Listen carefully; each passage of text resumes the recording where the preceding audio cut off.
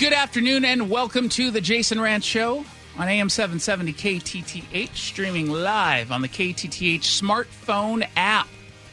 Local media and national media, they seem intent on contriving a new hate crime with cops as their targets. That is what's trending. What's trending? Back the blue. It's the story that keeps gaining momentum because the media wants it to gain momentum. Seems very little doubt that there is intention behind the kinds of coverage that we've seen as relates to the Seattle police officer's body cam, where he was recorded accidentally mocking city lawyers that would try to come up with an excuse to get out of paying the family of John V. Kandula. John V. Kandula, Indian graduate student at Northwestern University. She was just 23 years old. She was hit and killed by a police cruiser. It was a complete accident. According to the officer who was driving, he had his lights on. He was chirping the siren. Janavi Kandula tried to go across the crosswalk, mistimed it, and there was the collision. That's what the officer says. Now, I'm guessing there is either a lot of either just total truth to what he said, or there's a lot of questions as to whether or not he's guilty of any crime, because the King County Prosecuting Attorney's Office had this case. They've had the case since June, and they have not made a charging decision yet. Now, yeah, sometimes it takes a while. Usually that means they don't have anything to charge. The fear, however, is they're going to now charge because of public pressure. Now, the officer who was mocking the city lawyers was not the driver of that car, even though some people seem to think that it is, because the local media and national media have done, I think, a horrible job in covering this story. They leave out the context of why the comment was made. And people are hearing about this second, third hand from people who heard about a report or someone who talked to someone who heard about a report. And it's just not being covered accurately or fairly. Then what happened over the weekend is just forwarding this story even more. You had local leaders who have been completely silent on crime. They have been completely silent on the Asian Americans who have been targeted by a group of young juveniles, because the juvenile suspects happen to be black and they don't want to call that out. They think it's somehow racist. It's not.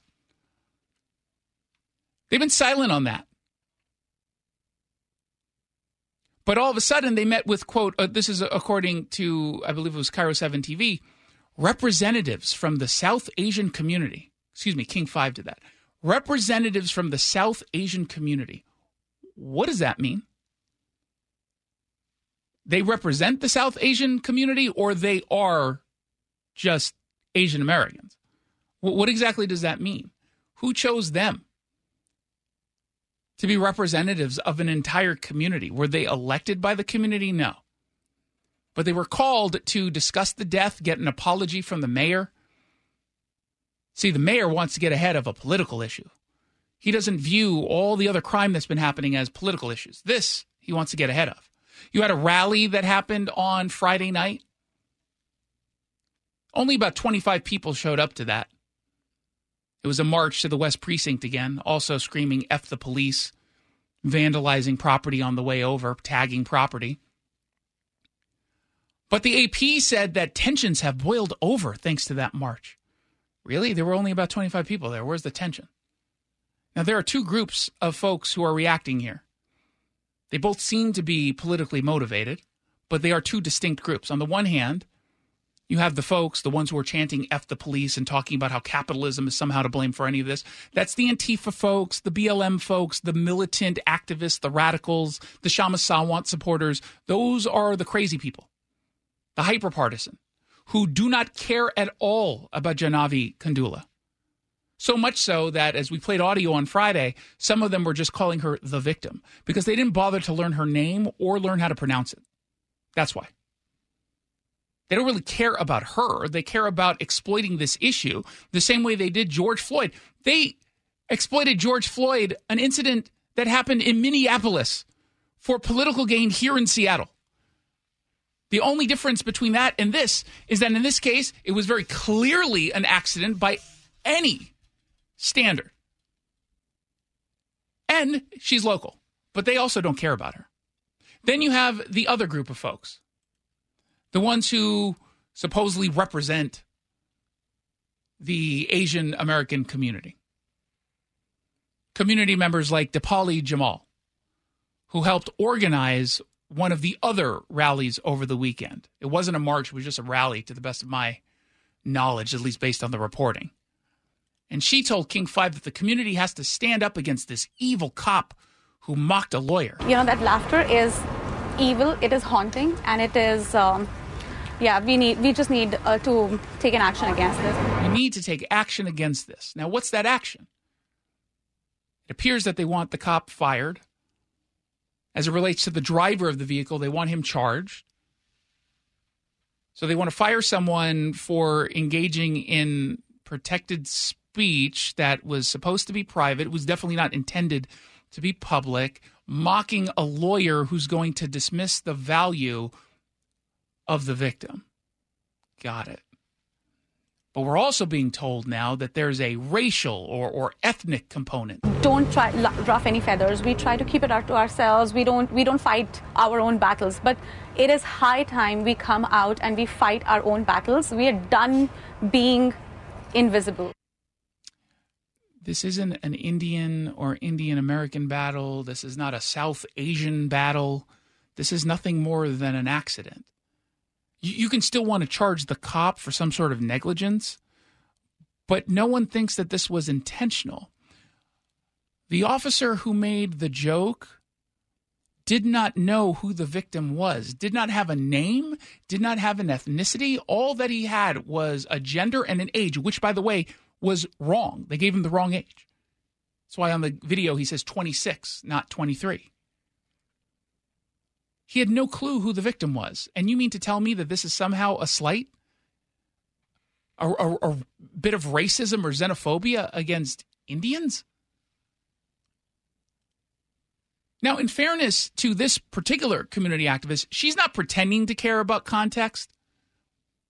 There are others who just don't even mention it. She's just actively saying, yeah, I don't care what the context is. None of that makes any changes. It just doesn't change anything. It's still as horrific and disgusting. And I can't believe somebody with the lowest level of humanity is in the law enforcement. Okay, well, you sound like you've got a bone to pick with law enforcement. Let's be clear about something. You mean to tell me there's no difference whatsoever between someone mocking lawyers who will dismiss her life, the value of her life, versus mocking someone who's a victim and saying she has no value? There's no difference whatsoever. They're perfectly equal. That's what you're saying? That's not a serious person.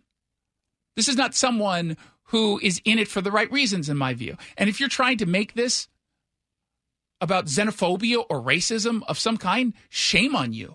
Look, I get that you guys might be bored in the activist community and you're looking for another fight. And you've got media that seems to be encouraging this, amplifying the crazy while protecting us from the craziest of the crazy, not reporting on some of the clear political agendas at play here. I get that you might want to do something, but who are you serving exactly? What's your point? What's the purpose? There's a way to speak out in favor of justice, whatever it is you think that would be in this case, and we can have honest disagreements of what that looks like, because we're not going to see eye to eye on this, and that's perfectly okay.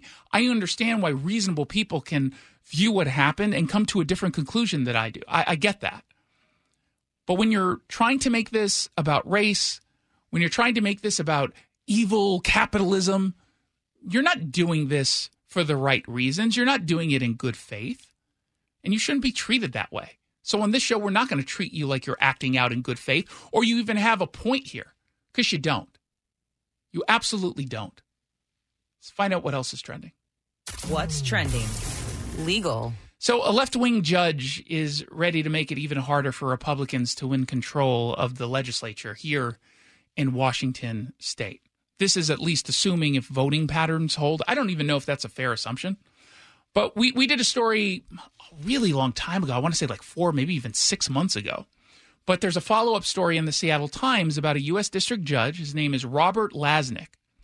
And he found that the 15th legislative district's boundaries, the ones that were redrawn when we had to redo our district maps after the census came out, the judge said that the boundaries that were created violate the Federal Voting Rights Act because apparently the state could have, quote unquote, easily created a Latino supermajority district instead of a majority district of 51% Latino.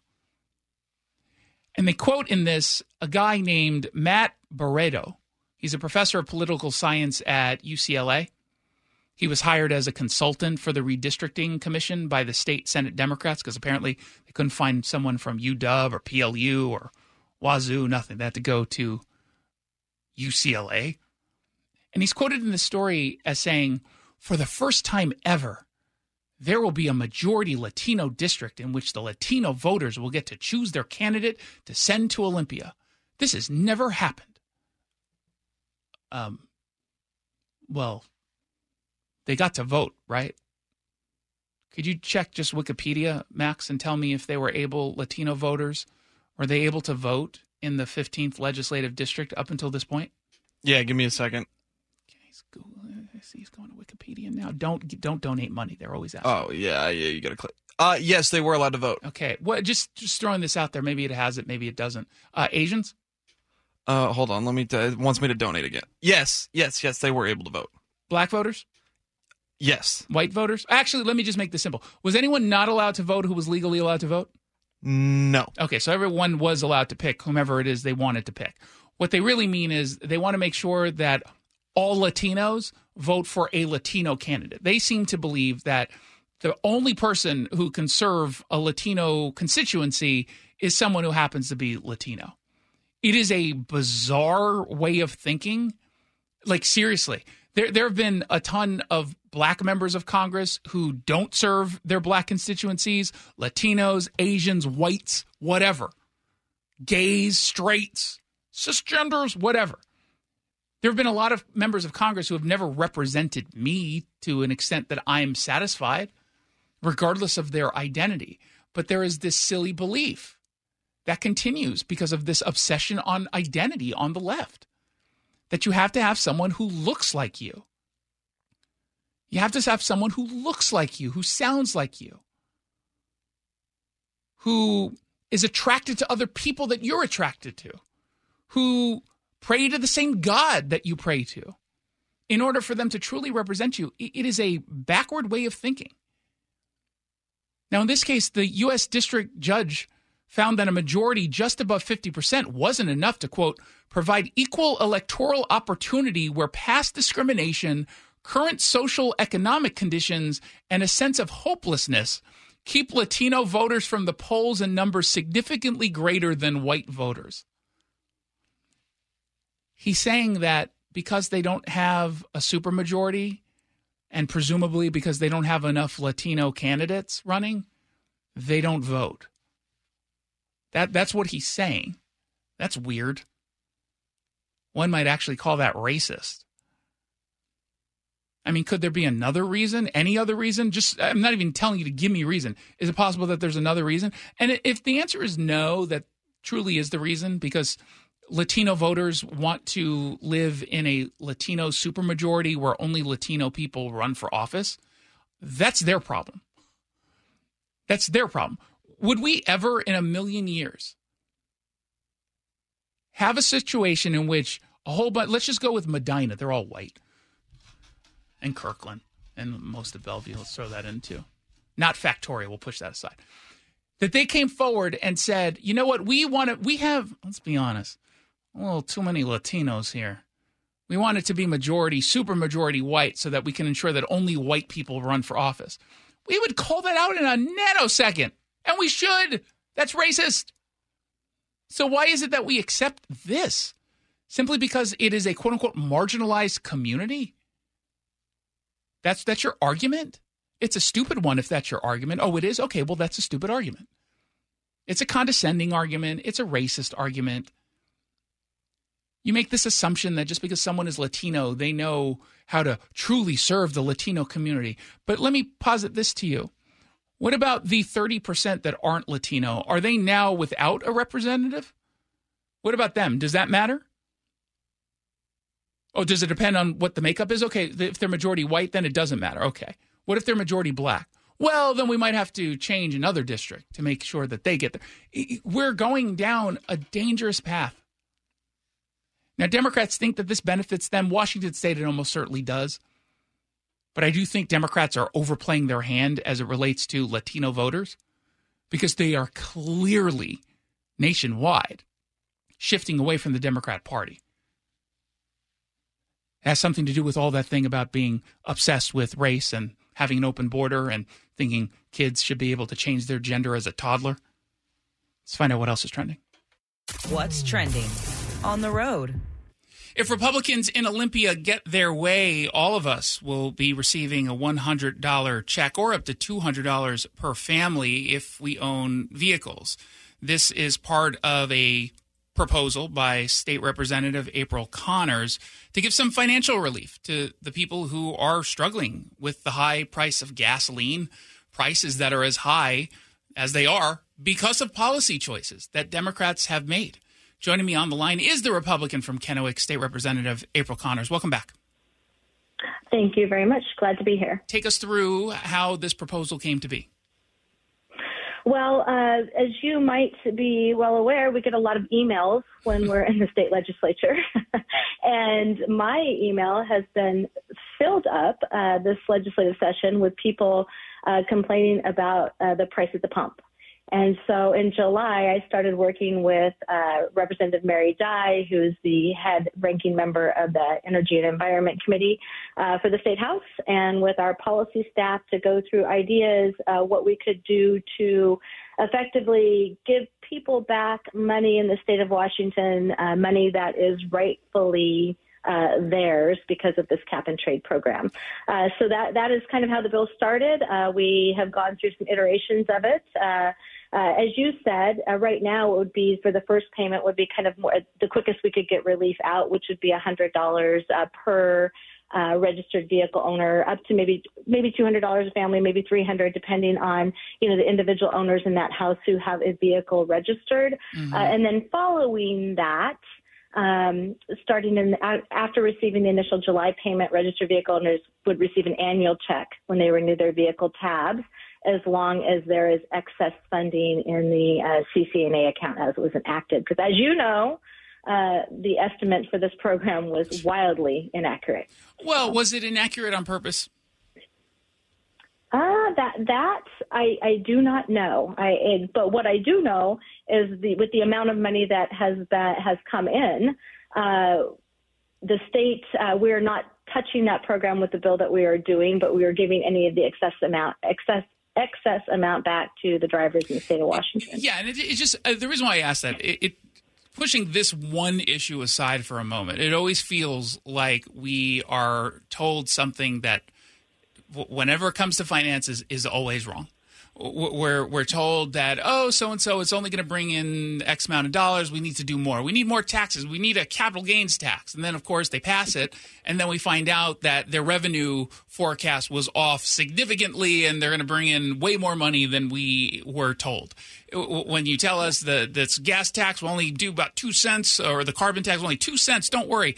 And others are saying, whoa, we're looking at the math. This is not true. And then, of course, the critics turn out to be correct. It just feels like this is always intentional.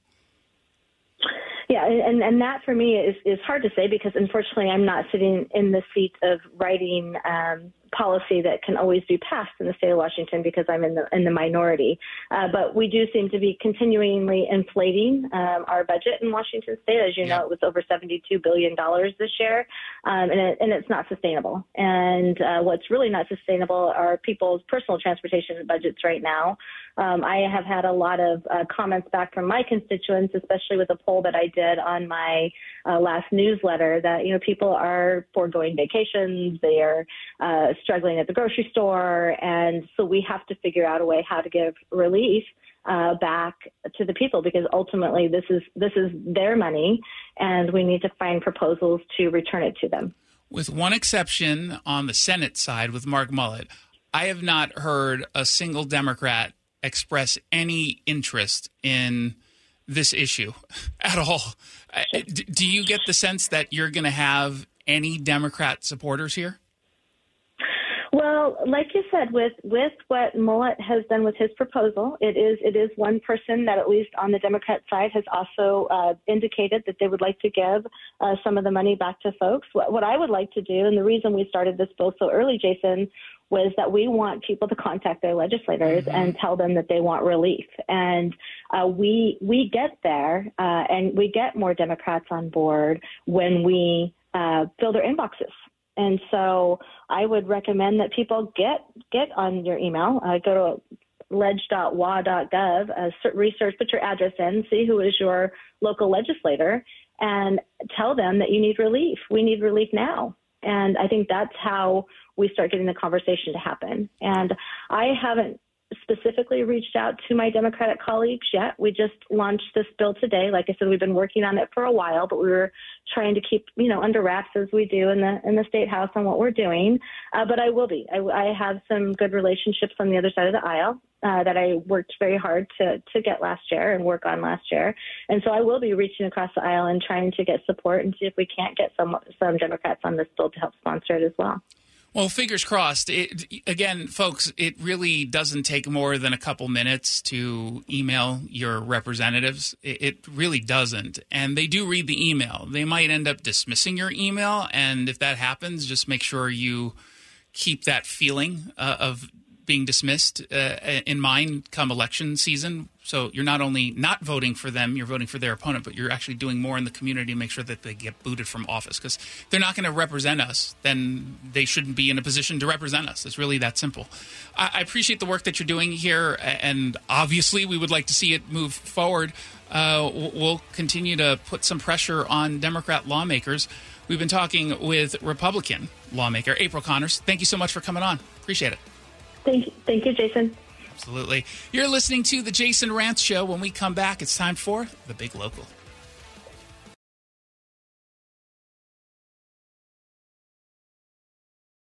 Snoqualmie, Mercer Island, Des Moines. This is The Big Local on The Jason Rantz Show. Shoreline, Woodinville, Burien. Stories about you, not about Seattle. Hey, look at that. 4:30 on a weekday afternoon.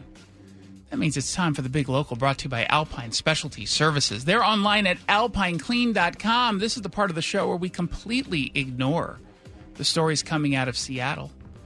Instead, we focus on the communities you live in and care about most. And we start in Marysville because the ACLU of Washington, they are ticked off that leaders in Marysville might put criminals in jail. I know. I was shocked, too.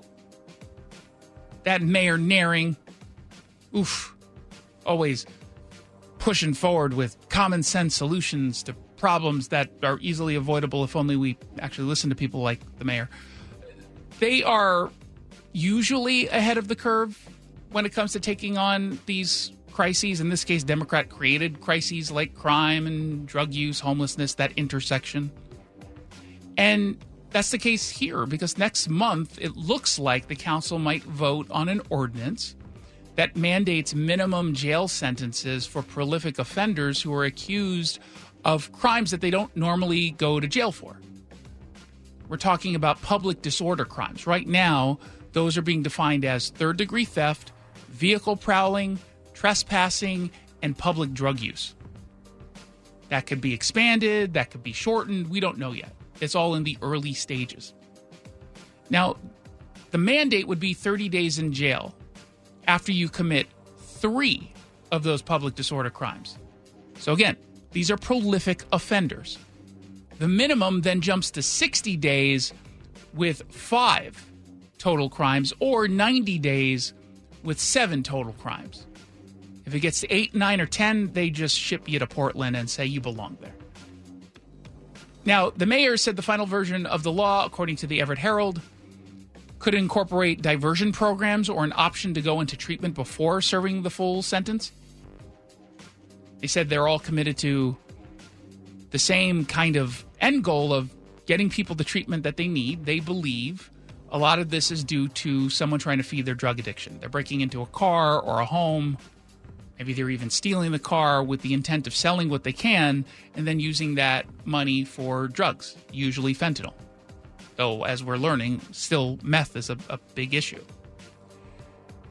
Now, the reason why he's saying they might incorporate diversion programs in the future is because they're already doing that. Everyone is already offered services. Every single person is already offered services unless they're committing violent acts. Then they go straight to jail and they get charged. But if we're talking about these kinds of crimes, these so-called public disorder crimes, they've already been offered services many times. And then on top of that, many times pi more. And yet they're saying no and continuously breaking the law. So this is a way to finally get them to pay a price. At best, they realize they need help at that point and actually get it. At worst, we're putting someone in jail who continuously is making victims out of everyday folks who live or visit or work in Marysville. So it's a win-win to me. Now, to the ACLU of Washington, oh, they're upset. This is draconian. How dare you?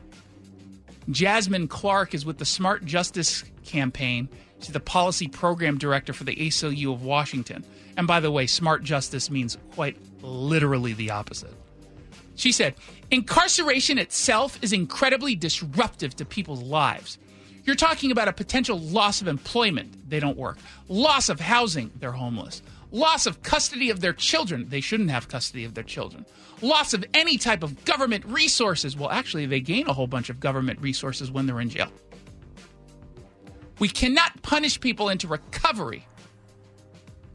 So she says locking people up doesn't address the underlying issues like addiction or poverty, which of course is not wholly true. But here's something that we know doesn't address the underlying issues like addiction or poverty. Giving them a clean needle, giving them a crack pipe, giving them a what? Booty bumping kit. Because all that does is enable them to continue the drug use, which ultimately will kill them. All this does with the so-called harm reduction approach that the ACLU of Washington and so many others here in Washington and around the country support, all it does is keep someone alive for a little bit longer before they ultimately and inevitably kill themselves with an overdose. They pretend that that's not the case. They claim that what they're doing is compassionate. No, it's not. That's why they are such unmitigated failures. I write about this extensively in my book, What's Killing America. In fact, Marysville gets a lot of love in one of my chapters. I think it was, what was the chapter? Might have been on drug. It was either crime or drugs. Can't remember.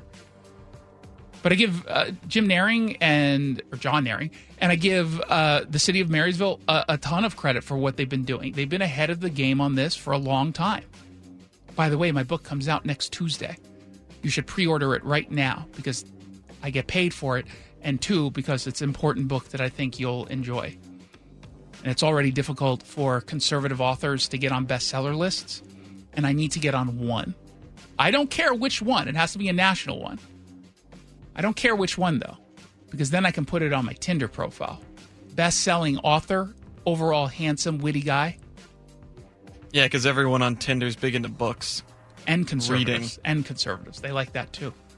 You can buy it right now on Amazon, BarnesandNoble.com, Walmart.com. What are some of the other ones?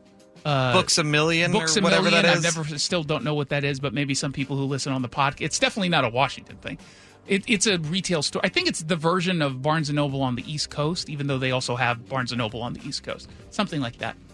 I saw one thrift shop online, their thrift shop books or something, they had a big sale on my book. I was like, whoa, do I still get the same amount? You're charging less than I want you to charge. But I would really appreciate it if you would go to Amazon in particular right this moment, or within the next 10 minutes, or at any point between now and whenever you stop being able to read, and order my book. Pre-orders are incredibly important. It goes on sale a week from tomorrow, which ensures that you will actually get this book when it comes out on Tuesday. Story number 2. Jason Moon is running unopposed for Mukilteo City Council, the other city that starts with M in Snohomish County that I oftentimes confuse with Marysville. Although, in fairness, I sometimes confuse Marysville with Mukilteo. He's running for council. He's the incumbent. And he's unopposed. And yet he's running a campaign anyway. Now, I was about to give him props. I don't know anything about his politics. I don't know anything about his performance as a city council member. I have no clue. When I saw the story in the Everett Herald, I said to myself, you know what, that is actually kind of cool. You know you don't have to run a campaign because you're unopposed. You're obviously going to win. But you're doing it anyway, presumably because you want to be able to get in front of more voters and say, hey, I'm Jason Moon. This is what I did for the community. Here's the votes that I've taken. I'd like to take this opportunity to hear from you. What are some of your concerns? I thought that was like, hey, kudos to him. Even if I don't agree with him politically, I can look at that and say, well, that's pretty admirable. And then I read the quote he gave, and then I completely shifted my view. This is what he told the Everett Herald. Now, for context, he's Korean American. That's the context here, okay? Quote, this is especially crucial in a leadership position where the visibility of individuals like me is not yet the norm. Really? Yeah, we don't have any Asian Americans in positions of power. Even when I attend different events and meetings, there's often an assumption that I'm involved in tech or marketing. At the Lighthouse Festival, some people were, oh, you're on the council? What do you think he does for a living, by the way, based on what he just said? Something in tech. Yeah, he works in tech. You can't say that and then work in tech. You can't say people always expect that I'm the guy who works at tech when you work for Microsoft. They're right. Yeah, I think that's pretty fair. They're right. They're literally right. He's a Microsoft customer success account manager. You literally work in tech. And so when anyone looks at you and says, hey, do you work in tech? You must work in tech. They're right. Take a different example. I don't know what is a stereotypical Asian field. But that's not doctor. I get that a lot. When I meet new people, they're like, oh, so do you work for Amazon or Expedia or whatever? Yeah, you know, just because I'm anyone here. We live in an area that is defined by Amazon, Microsoft, and Boeing, in fairness. But usually in Boeing, you're not going to see someone who is, I don't know, he's kind of tiny. He doesn't look like he builds. He doesn't look like he works with his hands. Neither do you. Thank you. I'll take that as a compliment. It wasn't. Or was it? I don't actually know. It was neither here nor there. It was neither a compliment nor a diss. If you're doing this just because you want to prove that Korean Americans can do it, dude, there are a lot of other people who are Asian American in positions of power who don't have to prove themselves like that. The reason why they don't know who you are is because you're on a city council in a smaller city. That's why. And if it makes you feel any better, with very few exceptions, I could show a photo of you, of one sitting council member in Seattle, and a few Mariners players. And no one will be able to tell me who's on the Seattle City Council. They won't be able to point out who Tammy Morales is.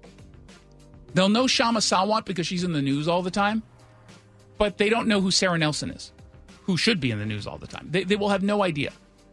At best, you'll hear someone say maybe like, kind of looks familiar, but I'm only telling you that because I think that's what you want to hear. Otherwise, you wouldn't be showing me these photos. They have to be someone of familiarity. But no, I don't know. I don't know. They're not Seahawks players, I can tell you that. It's like, no, that's Dan Strauss. Definitely not a Seahawks player. Talk about scrawny. Andrew Lewis could look like a kicker. No, he can't. He barely looks like the water boy. Like, barely. He could be maybe a bat boy. Maybe. And even here, he's too short for that, I think. He's actually not all that short, but he does look like he's 4 years old. So I'm no longer in favor of this guy. He might be the best lawmaker ever. I just don't like that answer. He should have at least come out and said, and in fairness, maybe the Herald just left that part out of the quote. He goes, by the way, obviously I want to meet more people and hear what their concerns are, because that's bottom line. I'm all about the people. That should be your lead. You get to pick my next story. Which one should I cover? Story number 1, beyond boycotts. Bud Light faces a devastating shelf space problem. Or an oddly fascinating story called Use the 2-minute rule when microwaving food with a paper towel. Why? I don't do that. What's going to happen? Am I poisoning myself? What's going on? 1-800-465-8770 for your text messages. 1-800-465-8770. You're listening to The Jason Rant Show.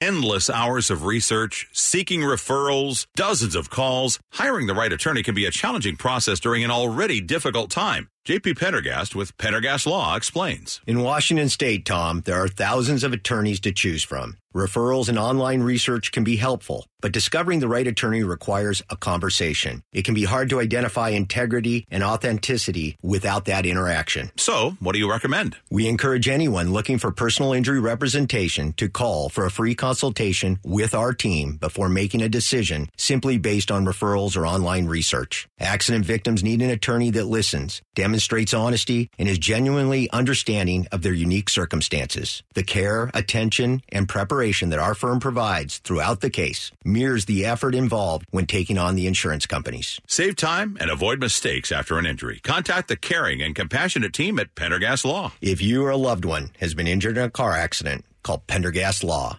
We can help. When the hot water needs to be hot, when the drain needs to drain, when the toilet needs to flush, you need to do 2 things. Stop freaking and call Beacon. Beacon Plumbing, Heating, and Mechanical. On call and there when you need them most. 1-800-FREAKIN or beaconplumbing.net.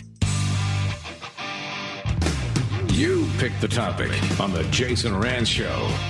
Indeed you do, and you were just as curious as I was when I saw this story. I will occasionally microwave things, and you are supposed, depending on what it is you're cooking, you maybe wrap it in a paper towel. Sometimes you get the paper towel a little wet before you do it. Other times you just put it on top of something, so if it's like a sauce or whatever, it doesn't, go all over the place. But there's apparently a 2-minute rule when it comes to microwaving with a paper towel, according to Lifehacker. And this was a website that I used to go to all the time because they had interesting things, and then they had nothing of interest for like 4 years. And then I caught this, and now I'm pleasantly surprised. They say, here's the thing. They even say that there are different kinds of paper towels. Is that true? I mean, different brands probably construct them a little bit differently. But they're I would the figure. same. It's all the same. I mean, yeah, for the most part. So the first thing is they say, can paper towels catch on fire in the microwave? Which I thought the answer was no. They say anyone who has inadvertently microwaved food in a metal container, they saw sparks fly. Or takeout packaging catch on fire. Yes, technically, there are certain ways to safely microwave aluminum foil, but we're not going to get into that today. According to Whirlpool and GE, as well as the National Institutes of Health, it's possible for paper towel to ignite in the microwave. Did you know that? I know, but I mean, it makes logical sense. Have you known anyone who's ever had a paper towel catch fire in a microwave? Have you ever? No. Have you ever gotten to a point where it was scorched in any way? No. There's no fire, and it's just paper. I don't understand. They say when this happens, it's usually caused by either long cooking times, using the wrong type of paper towel, or both. The wrong type of paper towel? What is that? So they say here's how to avoid it. Use the 2-minute rule. Microwave paper towel covered food at 2-minute intervals rather than entering a longer cooking time and then walking away. Well, that's inconvenient. There's food that tells me to wrap and I have to put it in there for like 2 minutes and 30 seconds. I'm going to do that again if it catches fire. It's a kiss of death. It's never caught fire, though. Now I want it to, just briefly, so I can sue and make a whole lot of money. They say, according to Whirlpool, this allows you to, quote, check both the food and the paper more frequently and mitigate the risk of fire. Most paper towels are safe to use in the microwave, but GE recommends reading their packaging before using them. That's never going to happen. I'm never reading. And what is the packaging going to say? This is okay to microwave. Does that happen on paper? Is there even anything on paper towels other than the slogan for Brawny or whatever? Yeah, I don't think I've ever seen any kind of warning like that. They say generally, it's the eco people. Generally speaking, plain white non-recycled paper towels tend to be the safest. They say the dyes used in printed paper towels may contain chemicals that could ignite when microwaved. So the U.S. Department of Agriculture recommends opting for ones that are plain white and microwave safe. Recycled paper towels may contain minute metal flecks. When a microwave oven is operating, the interaction between microwaves and the metal can cause sparks and even flames, according to NIH guidance. They say paper towels containing nylon or nylon filaments may also ignite. Nylon in paper towels? Interesting. What kind of paper towel is that? I mean, don't say nylon. I got that part, but I've never heard of something like that. Cover your food with a single layer of paper towels. Folding or stacking them can increase the risk of fire. I always do that. I like tuck it in. Can I tuck it? You know, if it's on like a plate, you get it long enough, you tuck it under the plate so it doesn't just go all over the place. I don't know if it does anything other than stop the food from exploding onto the top of the microwave. According to the USDA, you can't simply swap one paper product for another when using a microwave. This includes brown paper bags or wrapping and newspapers, all of which should be avoided. I'm trying to think. I feel like we've all probably put a paper bag with food that needed to be reheated in the microwave. Well, I'm curious about paper plates. Because I feel like that would be the most common paper product that would be microwaved. Is it recycled? If it's normal, you should be fine. But apparently it says it's microwave safe on the packaging. I can honestly say I don't think I've ever read packaging on a paper towel. And by the way, it says paper towels. I don't even use paper towels. I use napkins. Is that the same? Is it interchangeable? Or do I now have to look up the napkin messaging? Well, I'm not going to do that. If there's different types of paper towels, there's obviously different types of paper napkins. But isn't a napkin just a smaller version, a less thick version of a paper towel? Well, I figure they're constructed slightly different. Well, they're thinner. So they'd probably catch on fire easier? Never mind, I'm throwing away my microwave. I don't barely use it now anymore. Just get an air fryer. I have an air fryer. It catches fire. That one does catch fire. It smokes all the time, and I can't figure out why. There's nothing in it. It's clean, and it's just catching fire. Smoke comes out, and then my fire alarm goes off. It's the Jason Ranch Show.